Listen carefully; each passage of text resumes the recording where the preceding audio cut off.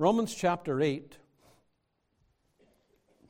I'm going to break in at that well-known verse 28. Romans chapter 8, verse 28.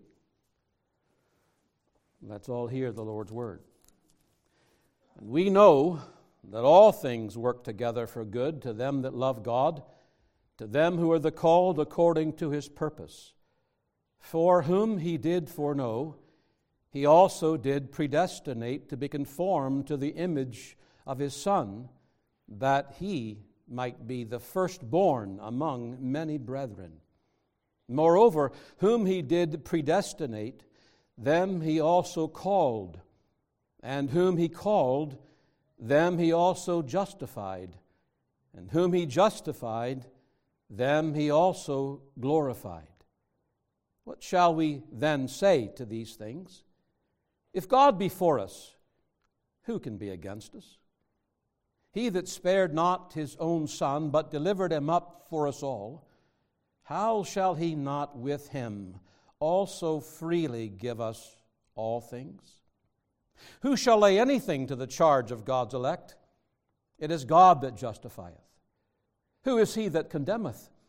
It is Christ that died, yea, rather, that is risen again, who is even at the right hand of God, who also maketh intercession for us. Who shall separate us from the love of Christ? Shall tribulation, or distress, or persecution, or famine, or nakedness, or peril, or sword? As it is written, for thy sake we are killed all the day long. We are accounted as sheep for the slaughter.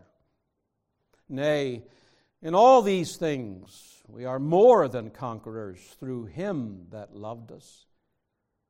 For I am persuaded that neither death, nor life, nor angels, nor principalities, nor powers, nor things present, nor things to come, nor height, nor depth, nor any other creature shall be able to separate us from the love of God, which is in Christ Jesus our Lord. Amen. The Lord bless the reading of His word for His name's sake. Would you bow just for a moment, please? Ask God to speak. Let's pray.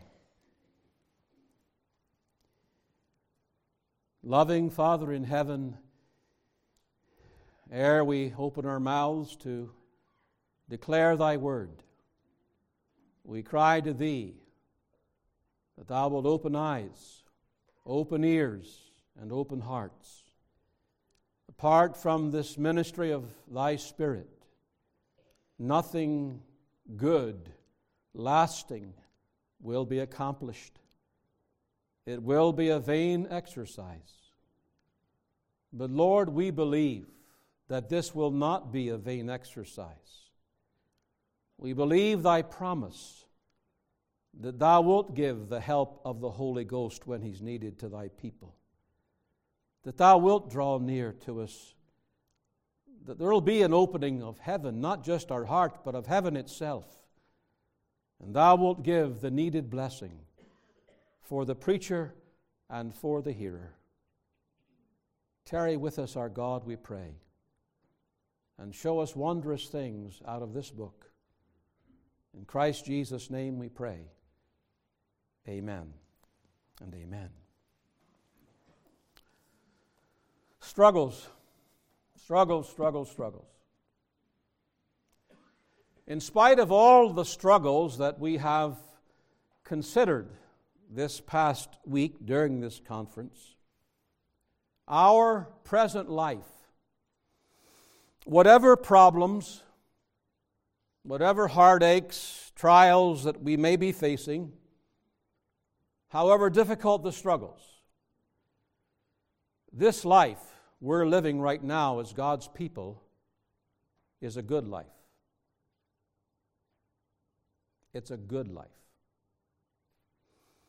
Our tendency when sorrows like sea billows roll is to think otherwise, that this isn't a good life.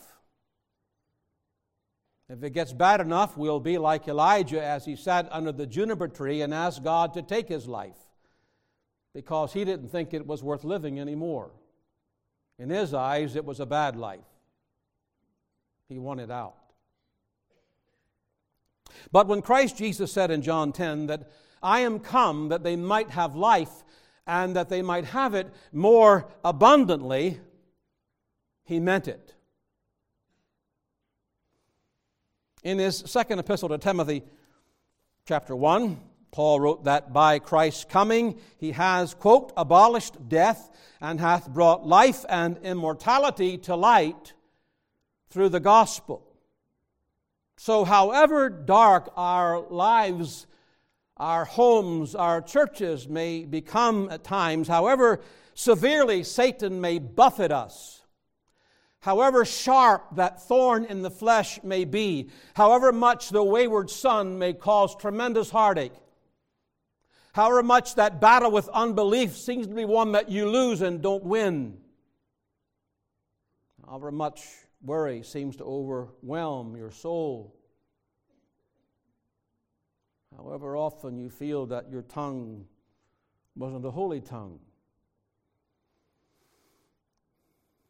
however high the mountain of our sins may rise up against us, regardless of how many falls and failures that we experience as His people, nothing changes the fact that this present life for God's people is a good life.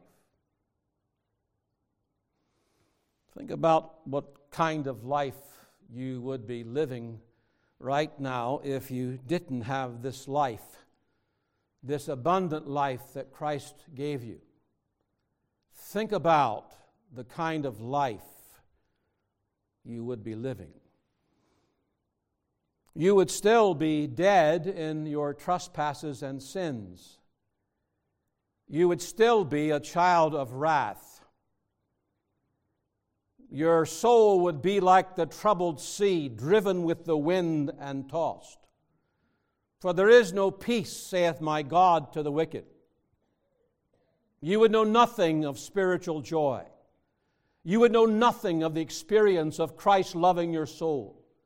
You would know nothing of what it is to repent over sin. A sorrow, thank God, that you never want to get rid of until you die. It's one of those good sorrows.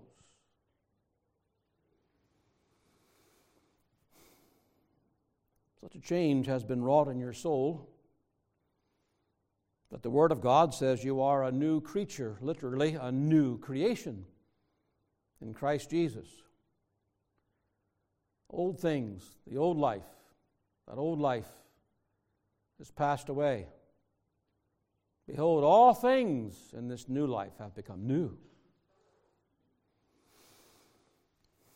Why, the fact is, even now, as far as the Lord is concerned, you are presently seated in heavenly places in Christ Jesus.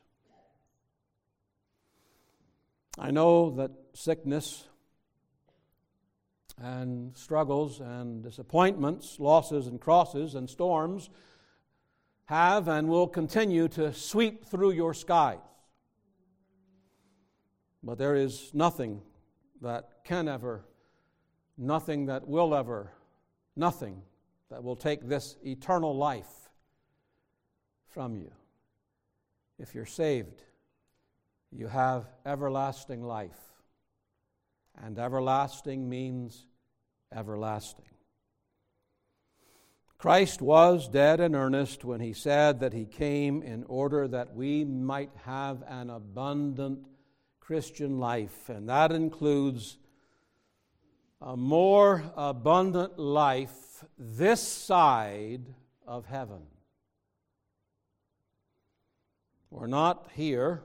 He didn't save us that we merely eke out a bare Christian existence day by day, but to experience more and more of the good life, of that abundant life, here and now. Are you living the good life? Do you view your life like that? This is a good life. in spite of the troubles, it's good. But if I may borrow an old saying that I heard the first time from an Ulster man, the end is not yet, but the best is yet to be. Not only have we come tonight to the end of this conference, which saddens me to a degree, but we have come tonight to a topic that deals with the end of our struggles. Maybe many of you were thinking, wondering, what struggle is he going to deal with tonight?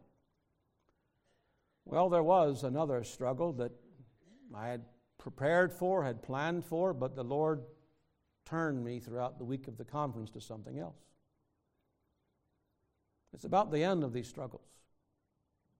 What better way could we end a conference that deals with so many struggles than to deal with that which ends them forever? It is the great end for which we were saved in the first place, and the great end to which every child of God is destined. I draw your attention to that phrase, that little phrase at the end of verse 30. Them he also glorified. There's a chain here. He chose them, he called them, justified them, glorified them. Everything is so certain, it's like past tense. It's done as far as God's plan is concerned. So is the glorification of his people. Them he also glorified. So in this final message, I want to deal with the subject of glorification, the end of all our struggles. The end of all our struggles.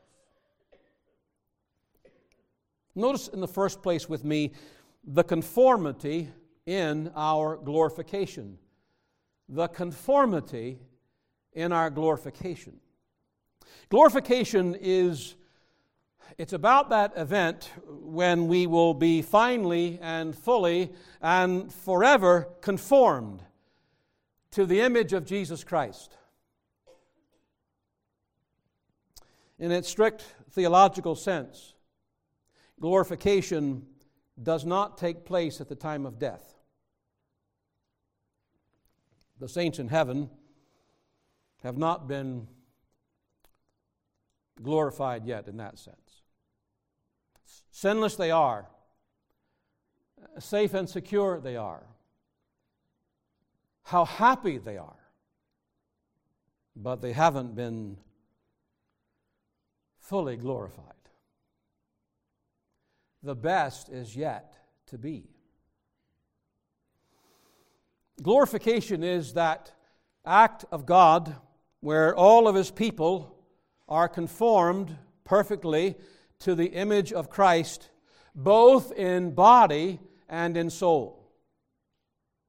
It's not soul only, both in body and in soul. The saints in heaven don't have bodies. You may have heard some wishful thinking as people talk about their loved ones that have gone on before, but they don't have bodies. They don't have hands, they don't have feet that can walk, legs that can walk. They are disembodied souls. Their bodies are in the grave. It hasn't been joined with the soul yet. They have understanding from what we read in Scripture. They can see, they can communicate, much like the angels who don't have bodies, physical bodies. But they can see and they can move and they can communicate, understand.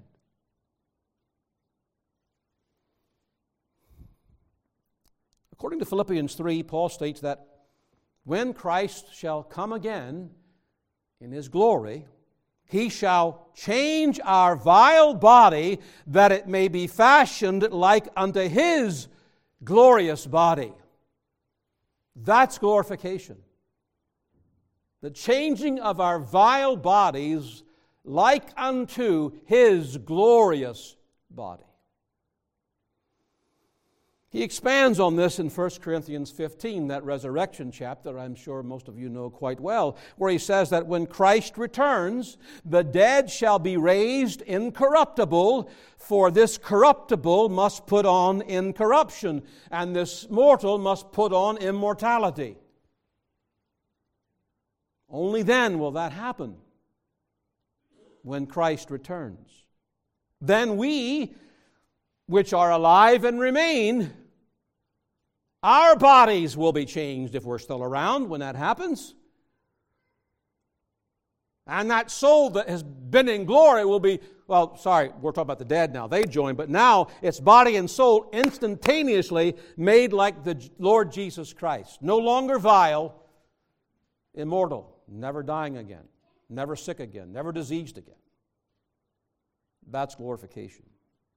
It's the last part of salvation. A perfect soul that's been united to a perfect body. It's perfectly now in Christ's image. He took upon Himself our humanity. He had a body. We're going to be like Him in body and soul at our glorification. Now, secondly, the centerpiece of our glorification. The focal point of our glorification, when that will take place, is the glory of Jesus Christ Himself. That is the focus. It is the glory of Jesus Christ. I would remind you of what Paul said to the Colossians of Christ. He said this, he wrote this, that in all things He might have the preeminence. All things, and that means in our glorification, Christ is going to have the preeminence, as He must have in every aspect of salvation, whether it's our being chosen in Him before the foundation of the world, whether it's that regeneration of the Spirit of God where the life of Christ is given to us, whether it's conversion and repentance, where we turn from sin, and what do? We go to Christ. He's the object of our faith. Whether it's justification, where we get His righteousness, and He takes our sin upon Himself. Or whether it's sanctification, where what's happening? We are being made more and more and more into the image of Jesus Christ. And when it comes to glorification, it's all about His glory. I think there is a mistake that's often made, and I imagine it's unintentional, but made nonetheless in the thinking of so many of God's people when it comes to salvation and all of its aspects. And that is to view the gospel and the salvation that comes through the gospel as something that really is primarily about men. While it's obvious that salvation must deal with the salvation of men, I want to remind you that the main reason that sinners are saved is that Christ might be glorified. That's why you got chosen and others were passed by.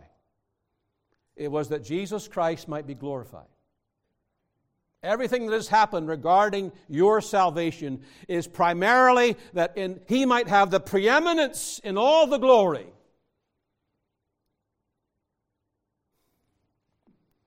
Paul writes in Ephesians 1, twice he makes this statement. He says we're chosen, we're saved, we're adopted, and accepted in the Beloved. Why? Listen carefully. To the praise of the glory of His grace. To the praise of the glory of His grace. He writes a few verses later, He does all this that we should be to the praise of His glory. That's Jesus Christ. The glory of His grace. If you have been throughout this conference, at least a number of the services, you will know that the grace of Christ has been preeminent. As we have looked at the struggles, we've been brought time and time again by the gospel to the glory of the grace of Jesus Christ. That is the focal point. That's what it's all about. Look at the grace of Jesus Christ, how glorious it is. And that's what's going to happen on our glorification when He comes in all of His glory. I'm almost reticent because we hear those words so often and they can just roll not only off our backs but off our hearts. But there is coming a day, and there will be a glorious appearing of Jesus Christ. And when we are changed and our bodies are changed, it's all going to magnify His grace. You want to know why the Lord stepped into our meetings night by night? And why He spoke to you about your struggles? Whatever, maybe there was one meeting in particular that you felt God spoke to you about that personal struggle in your life. You want to know why that was going on? Yes, it was to benefit you. Yes, it was to challenge you. Yes, it was to comfort you as you struggled. Yes, it was to give you hope. But you want to know what the ultimate reason is? That as you take those truths on board, that you would live a life that would bring more glory to the grace of Christ. That's why we're here, to glorify our God and His grace. We can get caught up in focusing upon how we feel, what we like to feel or not like to feel. But whatever it is, brothers and sisters, this whole conference, the whole preaching, all the sanctification and the eventual glorification is about glorifying Christ and His glorious grace. Don't forget that.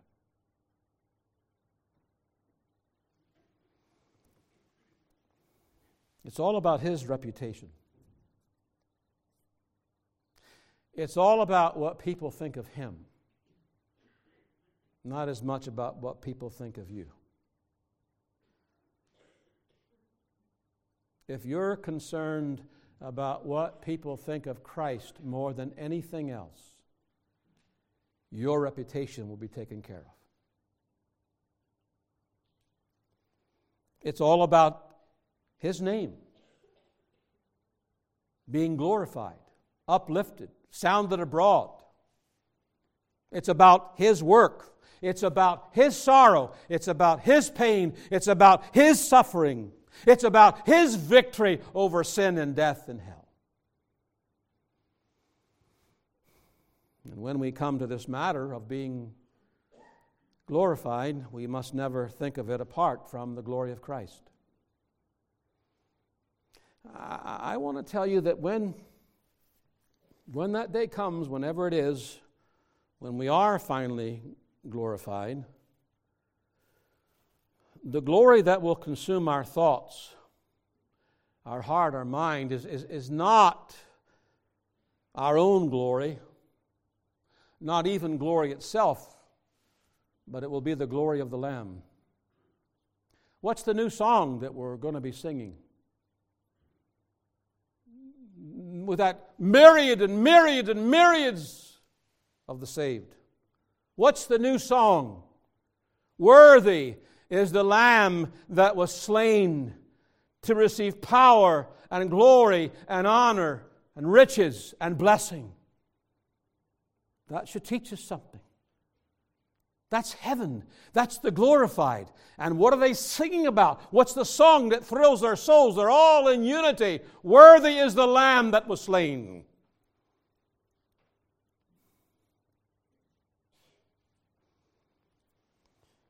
And folks, you get a little more taste of heaven on earth. Since that's how heaven is going to be, you get a little more taste of heaven on earth when the glory of the Lamb is your focus.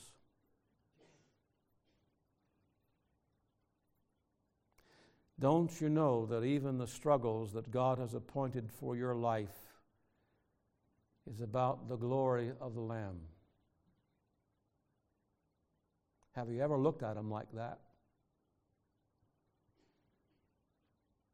You're experiencing a wayward child or children, aren't you? It's so painful. But do you not know that through that, God is changing you so that your life might bring more glory to Him? That thorn in the flesh you wish would go away, it's all about using it that your life might redound more to His glory, because that is our chief end. That's why we're here in this world. That's the good life. That's the good life. The more you do that, the more you live the good life. The more your focus is upon your own world, your own sphere, your own things, the less you glorify the Lamb, the less you live the good life. It's very true that even the damnation of the wicked will be glorifying to God. Some solemn verses in Revelation 19. Verse 1, and after these things, John says, I heard a great voice of much people in heaven saying, Hallelujah! Salvation and glory and honor and power unto the Lord our God. For true and righteous are His judgments. For He hath judged the great whore, which did corrupt the earth with her fornication, and hath avenged the blood of His servants at her hand. And again they said, Alleluia! And her smoke rose up forever and ever. That is the smoke of hell, the smoke of the damned ascending up. And what's going on? You might say at the edge of hell, the people of God are singing, Hallelujah! Hard for us to grasp that with our present way of thinking. But our minds, our understanding, our perception, our viewpoints are going to change when we are glorified. Yes, it is true. The damnation of the wicked, the damnation of the Christ rejectors, will be that which will bring glory to God. That being true, if by the damnation of the wicked God is glorified, what in the world do you think it will be when the saints are glorified? What glory will fill heaven? But it seems so far off, doesn't it? We get so caught up in the world and thinking about the present and all of our struggles, we forget about there's coming glorification. There's coming an end to all of our struggles. I would say we need to think a little bit more about heaven and our glorification than we do. I'll say more about that in a moment. Because I don't want the conference to end with our focus on our struggles. I pray, God, it will end with our focus on the end of our struggles.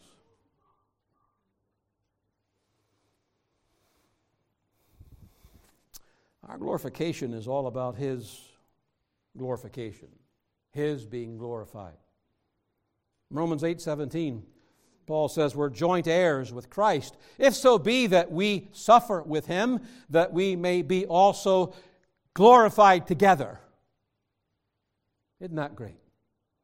The suffering, this time, down here, the struggling, the pain, all of that we've looked at.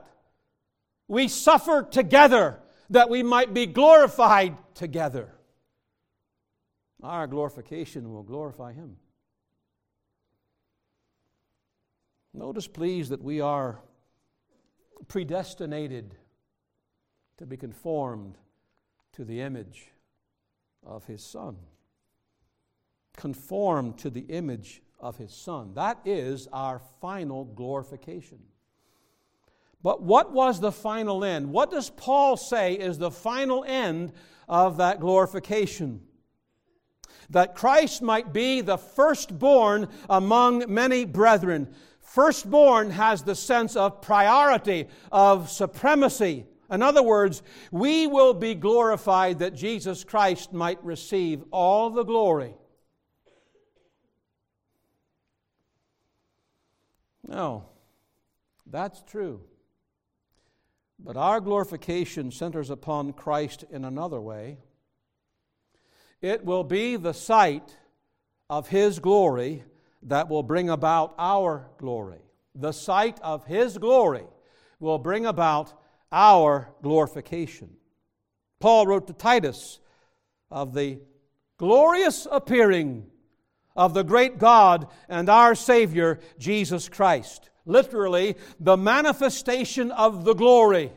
The manifestation of the glory. I want you to link that verse with what John says in 1 John chapter 3, verse 2. Beloved, now are we the sons of God, and it doth not yet appear what we shall be. But we know that when He shall appear, we shall be like Him, for we shall see Him as He is. He is going to return, as we often say, in all His glory. We're going to see Christ in His glory, and for that reason, that will bring about the transformation in our image. Just by seeing Him come in all His glory. You ever thought about tying this to something that Paul says in 2 Corinthians chapter 3? At the end of that chapter, he says, "But we all, with open face, beholding as in a glass the glory of the Lord," that is the glory of Jesus Christ, "are changed by beholding the glory of the Lord." Beholding the glory of the Lord in His Word, we are changed into the same image from glory to glory. It's gradual, but it's happening because we're beholding the glory of the Lord. What we are to be looking for as we come to this book is not only, and we've been doing it this week, because James makes us quite aware that this book is a mirror. And as we look into the mirror, we see what kind of men, what kind of women, what kind of believers that we actually are. But it must never stop there. You know, we don't have any problem seeing the faults, and we've been talking about those problems throughout the week, and the sins that we commit as we struggle with all these things. But it must never stop there with seeing ourselves. The more we keep looking and looking into the Scriptures, we're looking for Christ. And when we see Christ, and when we see the glory of Christ and the glory of His gospel, then guess what happens? There is a transformation that takes place. We behold His glory. It's like Moses when he went up to the mount, to get the law. And his face is shone. So he says that in 2 Corinthians 3. Because he was in the presence of God. He saw the glory of God and the face shone. Isn't that what you want? A shining countenance.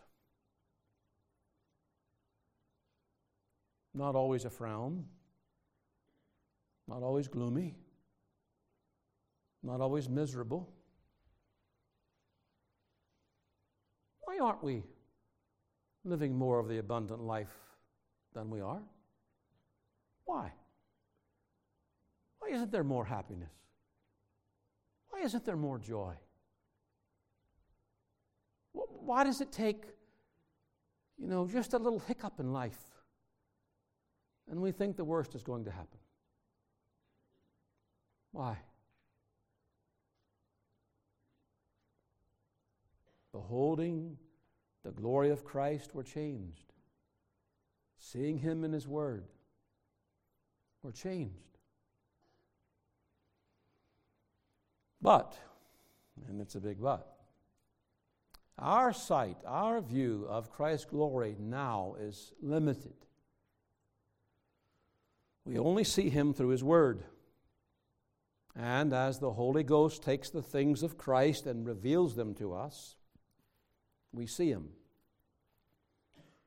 You can't see Christ apart from the Holy Spirit. You can't see Him when He's preached. You can't see Him when the Word is read, apart from the Holy Ghost revealing Him to you. It's a supernatural work. But right now it's limited. We have glimpses. We see through a glass, a mirror darkly. But there's coming a day when we shall finally and literally see Him. When the inner circle, Peter, James, and John, upon the Mount of Transfiguration, got just a little glimmer of the glory of Jesus Christ, when He allowed them to see a faint glistening and glimmering of the brightness of His glory, they fell on their faces scared to death. But when Jesus Christ returns, there will be nothing hiding His glory, and we will not be falling on the ground in dread. We will see Him face to face. We will look into. I have no idea what the Lord looks like. I am very eager to find out what His earthly body looks like, but that's not the point, is it? It is seeing Him in all His glory, looking into His face, and in that moment, transformed, glorified. It's going to be a great day.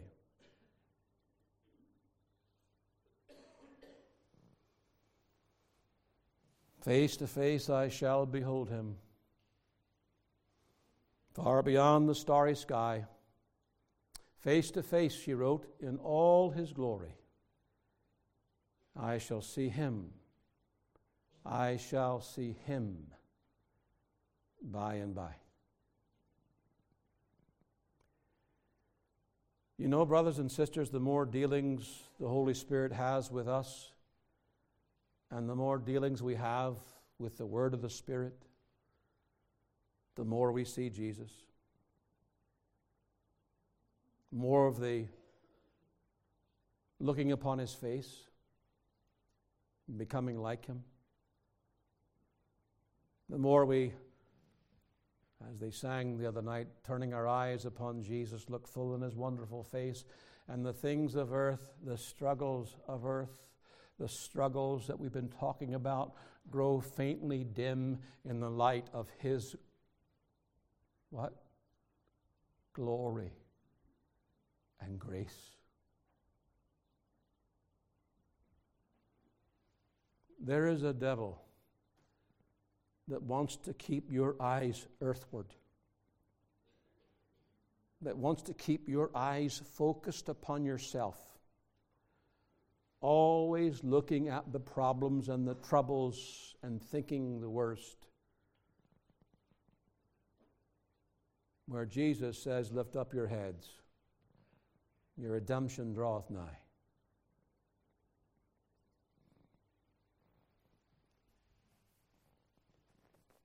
The bride eyes not her garment, but her dear bridegroom's face.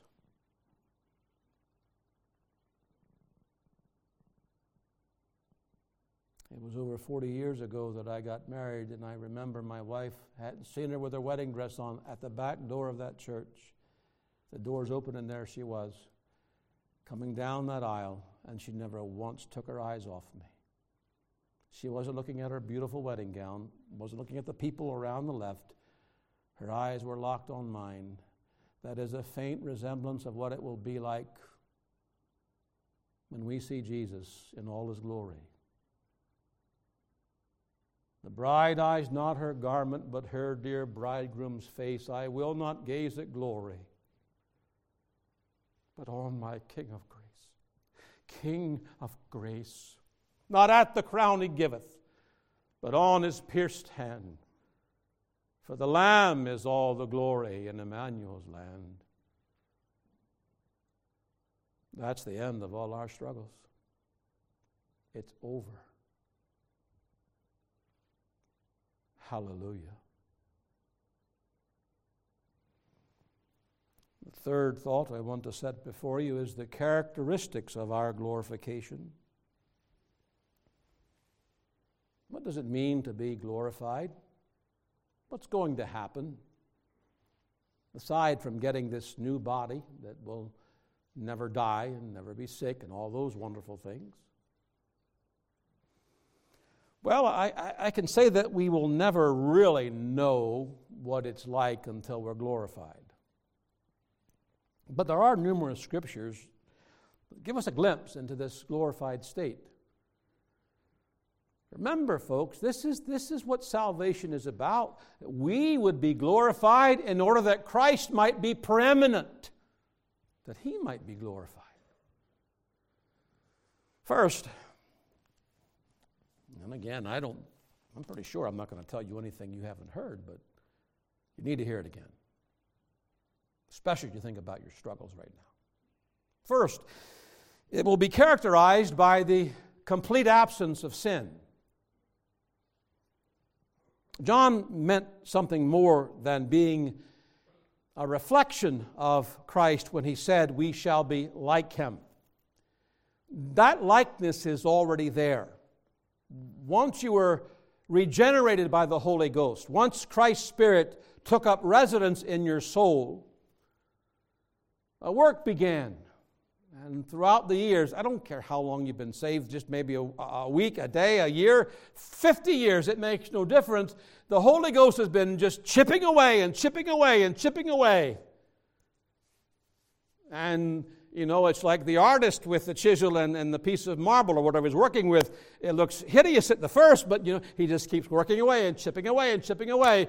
And you find out that, wow. And that's what the Holy Ghost has been doing with you and me. And that's part of why the trials have come. That's why they're there. That's why are the struggles. It's the Holy Ghost using these things to just chip away and chip away and chip away. Because what is He after? Transformation to the image of Jesus Christ.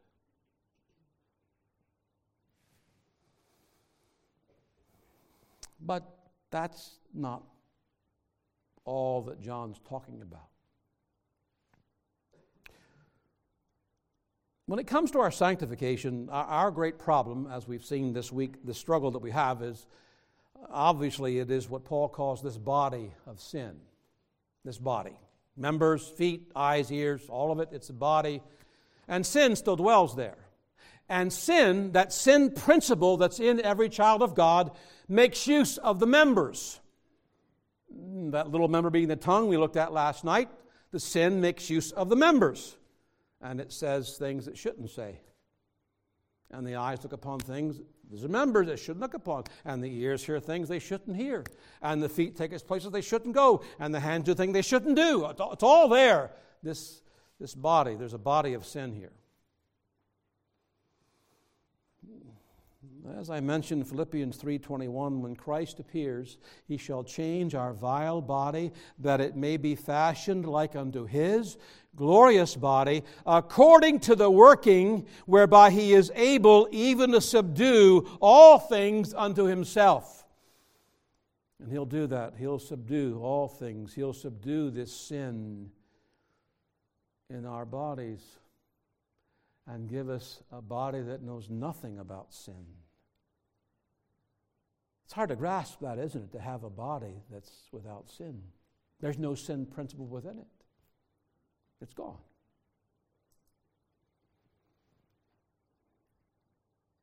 The body of sin will be forever and finally destroyed. The old man will be forever eradicated, or if you like the old nature better, like that term, the flesh, whatever you want to call it. It'll be eradicated. A perfect heart, a perfect mind, a perfect will, living in that body. So our confession states that in our glorified state, we will be made, quote, perfectly and immutably free to do good alone. I like that word alone. Free to do good alone. No more ever again, as we think about the change that will instantly come over us. We'll see Christ instantly changed. Body new, soul. Never again will we be troubled with doubts about our salvation. We won't have any more fears. No fears about tomorrow, no fears about finances, no fears about the family, no fears about the church. They're gone forever. No more thorns in the flesh that have caused you so much grief. No more wayward children. No more unbelief. Never again will you have an inconsistent prayer life, because you will not have a prayer life. There will be no need for a prayer life.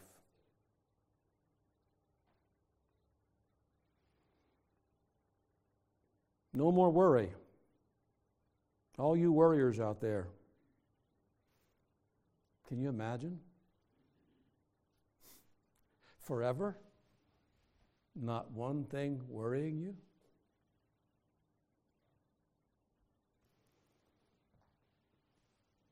No more tongues used in a way that grieves the Spirit.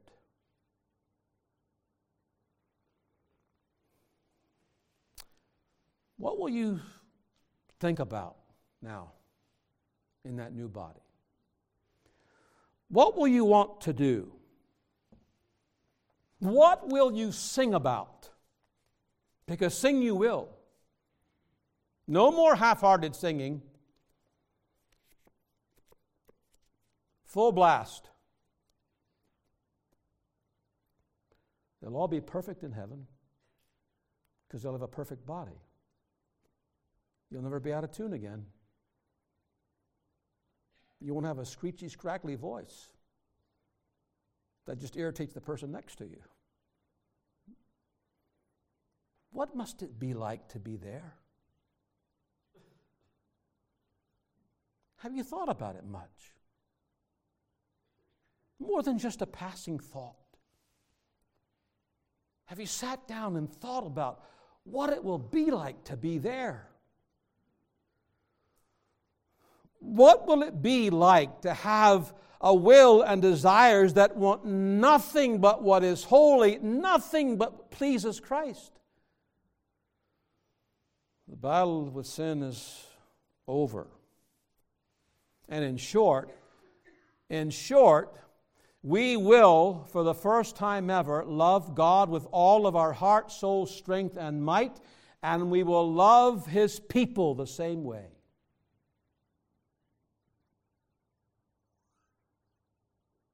Sometimes Christians have a real difficult time just getting along with each other down here. What's that going to be like in glory? Those believers you didn't have a whole lot of time for. Well, everything's changed now. Hallelujah, brother. Glad to see you here. What must it be like to be there? Let me just stop in here and make a little point of application. Don't you want more of heaven on earth right now? Don't you think if there's more of heaven on earth, there'll be more sweetness of fellowship between the Lord's people? There'll be more closeness in marriages and in families if there's more of heaven on earth? It so wonderfully has this power to deal with the division and the strife and the pride and the selfishness that always brings about the separation. Heaven on earth. It will also be characterized not only by the absence of sin, but the absence of sorrow. We read of the new heaven and the new earth in Revelation 21, and the verse that has so been used of God in my own life after my wife's passing, and He shall wipe away all tears from their eyes.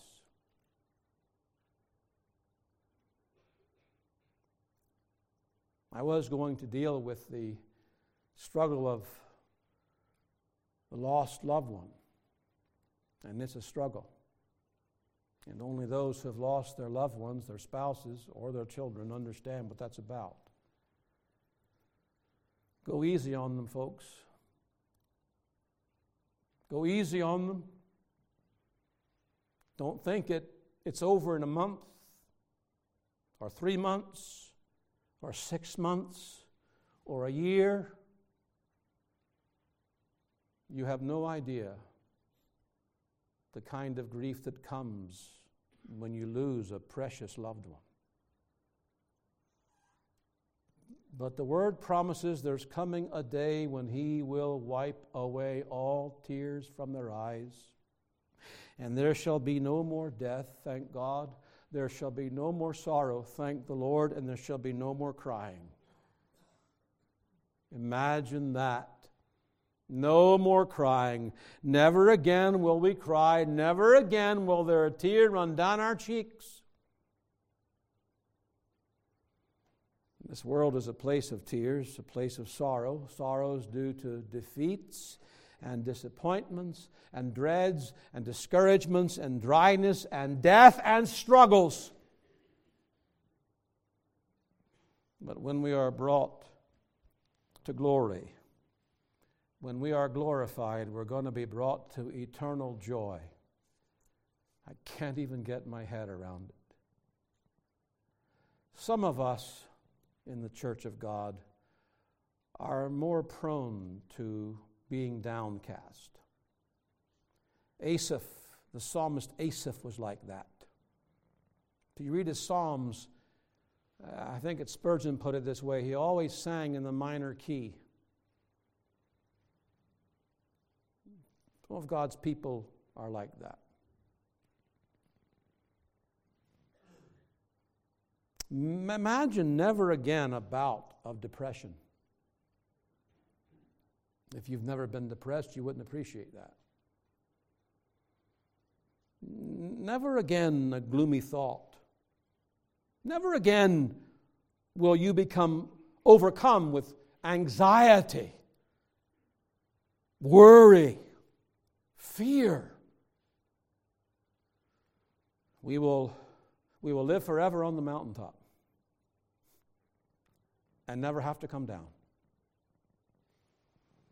Our hearts will be full of happiness for all eternity. And don't you know that the more of heaven you experience on earth, the more you taste of heaven, the happier you're going to be? Right?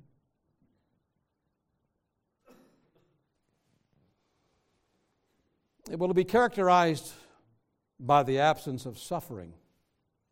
Neither shall there be pain any more, for the former things are passed away. With the entrance of sin into the world, there came suffering into this world.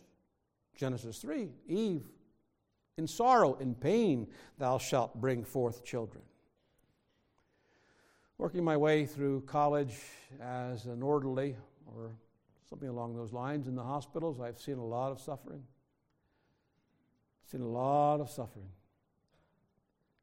Tended to patients who were not able to find any relief for the pain by the medication they gave them. It just wouldn't touch it. It's a hard thing to listen to, you know. God's people have had to share in this suffering like the rest of mankind. They suffer all kinds of diseases with all kinds of pains. Many of them die in agony, just like the lost. It's not spiritual, it's pain agony. I've seen it. But in this eternal glorified state, there's not going to be any pain. There won't be any more migraines. My wife had a ton of them. No more body aches. No more cancer. No strokes. No seizures. No, not even a pinprick. The deaf will hear. The dumb will sing. The blind will see and the lame will walk. No wheelchairs in heaven. No walkers in heaven. all will be whole. Suffering banished forever. Why? Because our bodies will be made incorruptible. There's something else that will characterize it. Our glorification. It'll be characterized by the absence of self. The hymn writer Evan Hopkins wrote our problem with self in these words: "My Savior, thou hast offered rest. Oh, give it then to me, the rest of ceasing from myself to find my all in Thee. This cruel self, oh, how it strives and works within my breast to come between Thee and my soul and keep me back from rest." Self. Self's our big problem. We're by nature self-centered. By nature, whether we want to think it or not, we believe the world should revolve around us and our wants and our needs. We are just by nature selfish.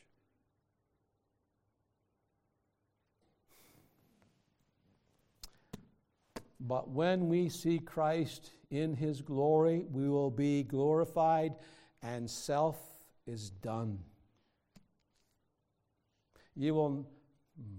Heaven will be full with selfless people. Selfless. Guess what happens when you have more of heaven on earth in your church? Or in your home? In your family? Guess what happens? Well, self begins to dial back. And husbands begin to think first about their wives and not about themselves, and vice versa. The more we taste heaven on earth. Your experience as a family of God in the church, now it becomes, what can I do for the body, not what can the body do for me. I'm not coming so that everyone will pamper me or look at me or think upon me.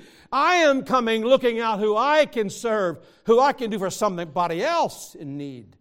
That's what happens when you get a little bit more of heaven on earth. But what will it be like in heaven when there is no selfishness?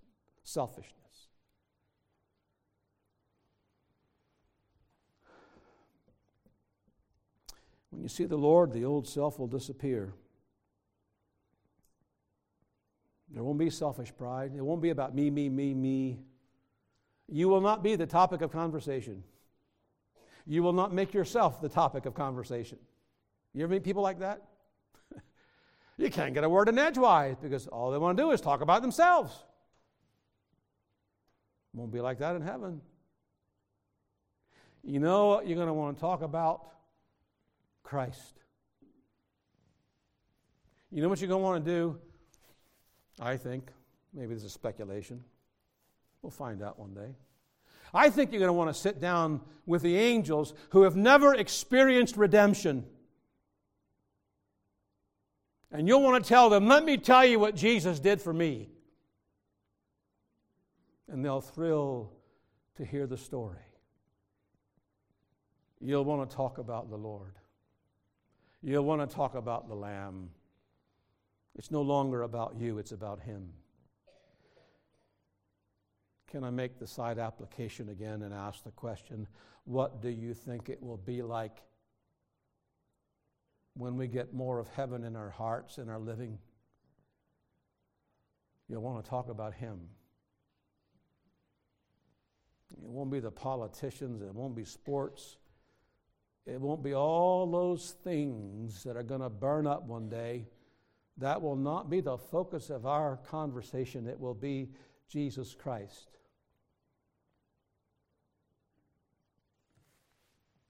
The more you look upon Him, you're changed from glory to glory.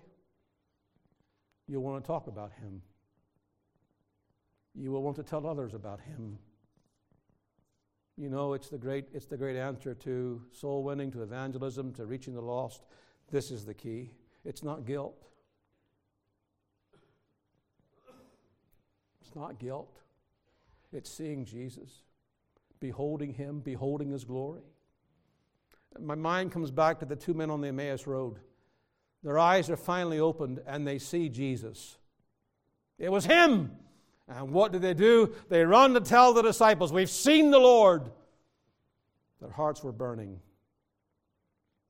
That's a little more of heaven on earth, and that's in a perfect way what it will be like in heaven. What must it be to be there, folks?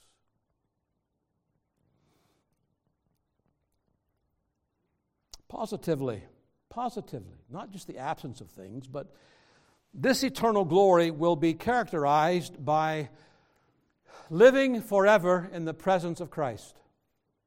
Living forever in the presence of Christ. What must it be to be there? Just to be near the dear Lord I adore will through the ages be glory for me. The hymn writer wrote. What have been your happiest times in your Christian walk? Reflect upon that. The times when you have been the happiest, the most content, the most satisfied. I'll tell you when. When the Lord has drawn near to you. You've been in that place of prayer with His Word, and you can't explain it. He just got close to you. The Lord was there with you.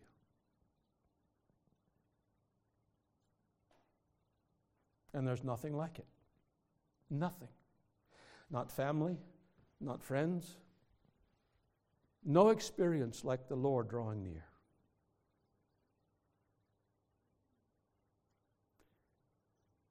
You know, folks, we've had a little taste of that this week. Wouldn't you say? You think that holy hush in the meeting had anything to do with me? Men? It was God drawing near and saying, shh. Be still and know that I am God. I don't know about you, but it's been a little bit of heaven for me.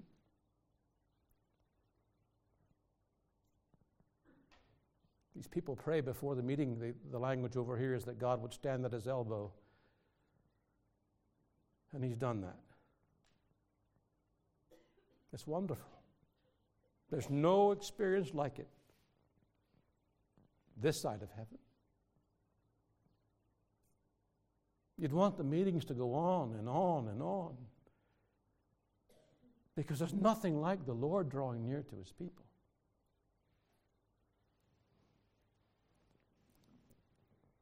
What must it be like in heaven? What must it be like to live in His presence, to live near Him continually? We've only gotten a tiny, tiny little taste. What's it going to be like when we're glorified? When you realize, in a way that you've never been able to understand, that you are in heaven because He wanted to spend eternity with you, because He loved you. I don't get it. Why would He want to spend eternity with the likes of me? There's only one way, because He chose me in Christ.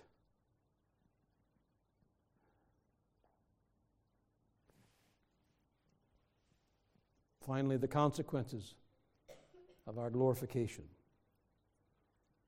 The truths we've been looking at tonight, yeah, they're all down the road, and I'm afraid that is sometimes, it gets in the way because it's not right now and we can only imagine about it, but you know there are going to be some immediate consequences if these truths are really embraced, and I mean embraced, taken in, and pondered and prayed over, it's going to make a difference in your life and in mine. Number one, it will comfort the soul. Through all the struggles, whatever we've gone through them, 7 different messages, whatever they are, stop and sit down and think about, it's going to end one day. I'm going to be glorified. I'll be in glory, and it will all be over. Isn't that what Paul did? I'm not being cardinal. Our light affliction, he called it, which is but for a moment, worketh for us a far more exceeding and eternal weight of glory. Eternal weight of glory. And we won't be so overcome by the struggles. It's comforting. It comforts me to think about heaven and being glorified. When was the last time you had a good, long season to think about glory? How long? How long has it been? Not just a passing word, not just a hymn you sing, but really, let me sit down. Let me open up the Word and see what it says about glory, about heaven. Final thought, and I have been bringing this out throughout the message. Immediate result, it will challenge our souls.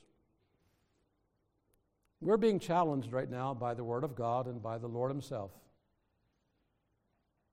to experience something more of heaven on earth now. This is how it's going to be in eternity. So right now, it's our experiencing more of that here.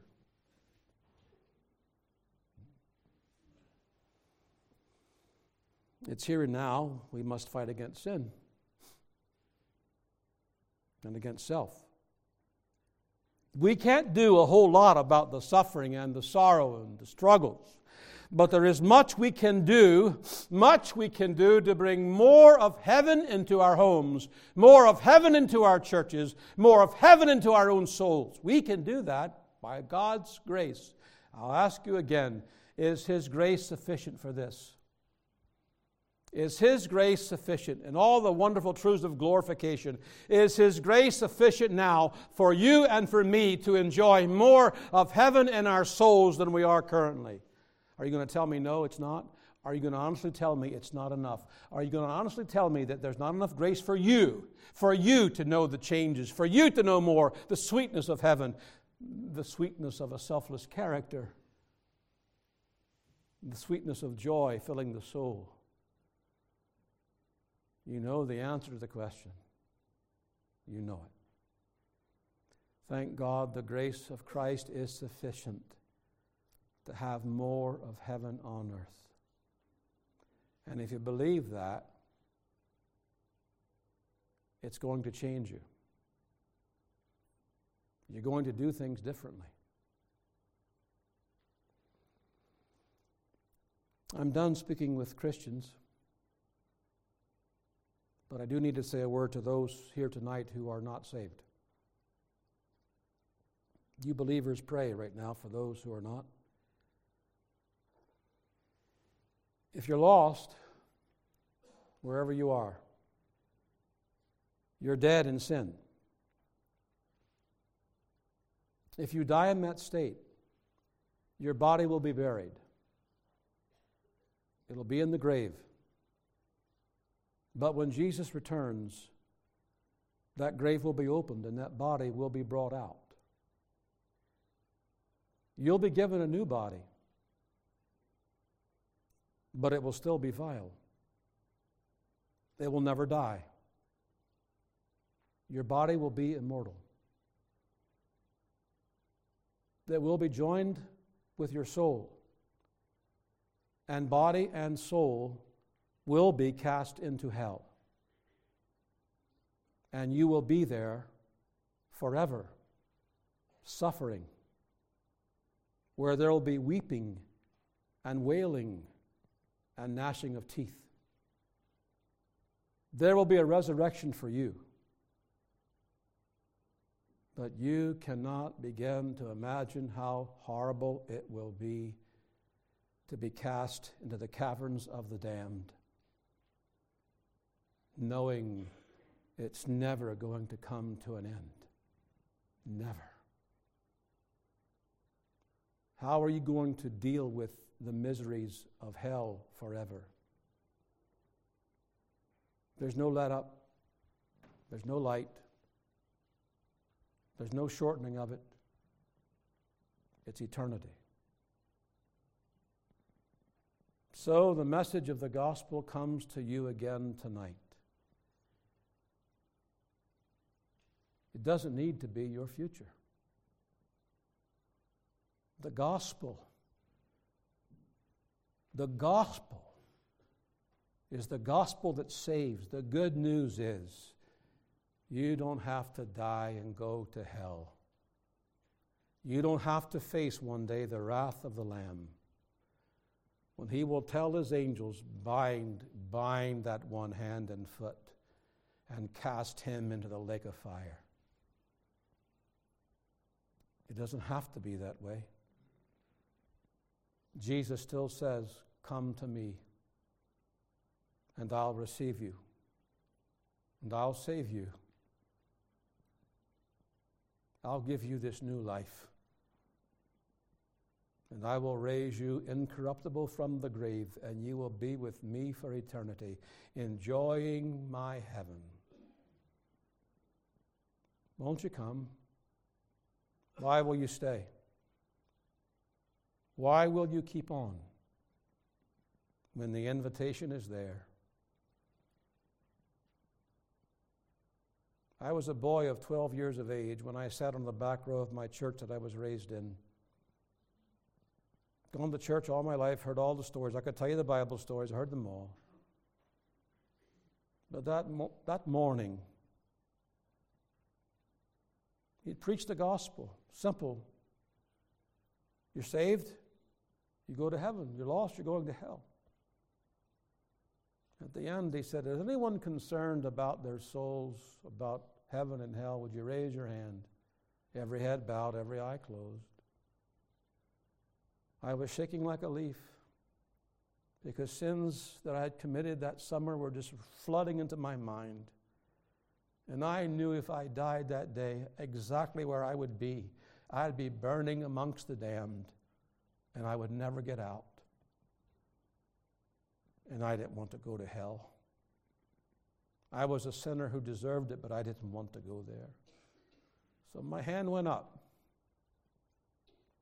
I thought it was over, but it wasn't.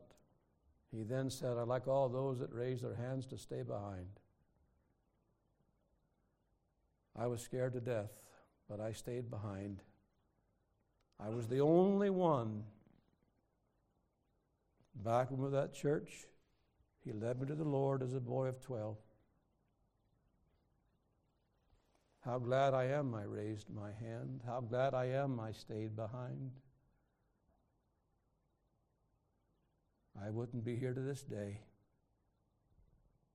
What about you? Maybe there's only one, just one. It was just me. I was the only one. Maybe you're the only one.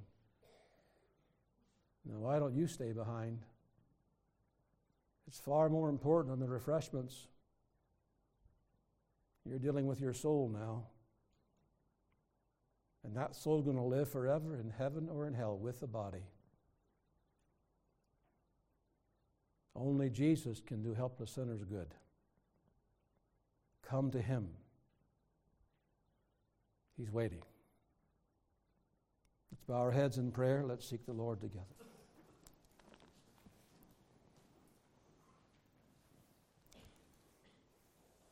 Father, we thank thee for the word of the Lord. It will not return unto thee void, but it will accomplish the ends whereunto thou hast sent it. We pray, our God, that thy people would be comforted, would be challenged by what we've heard this evening about our glorification.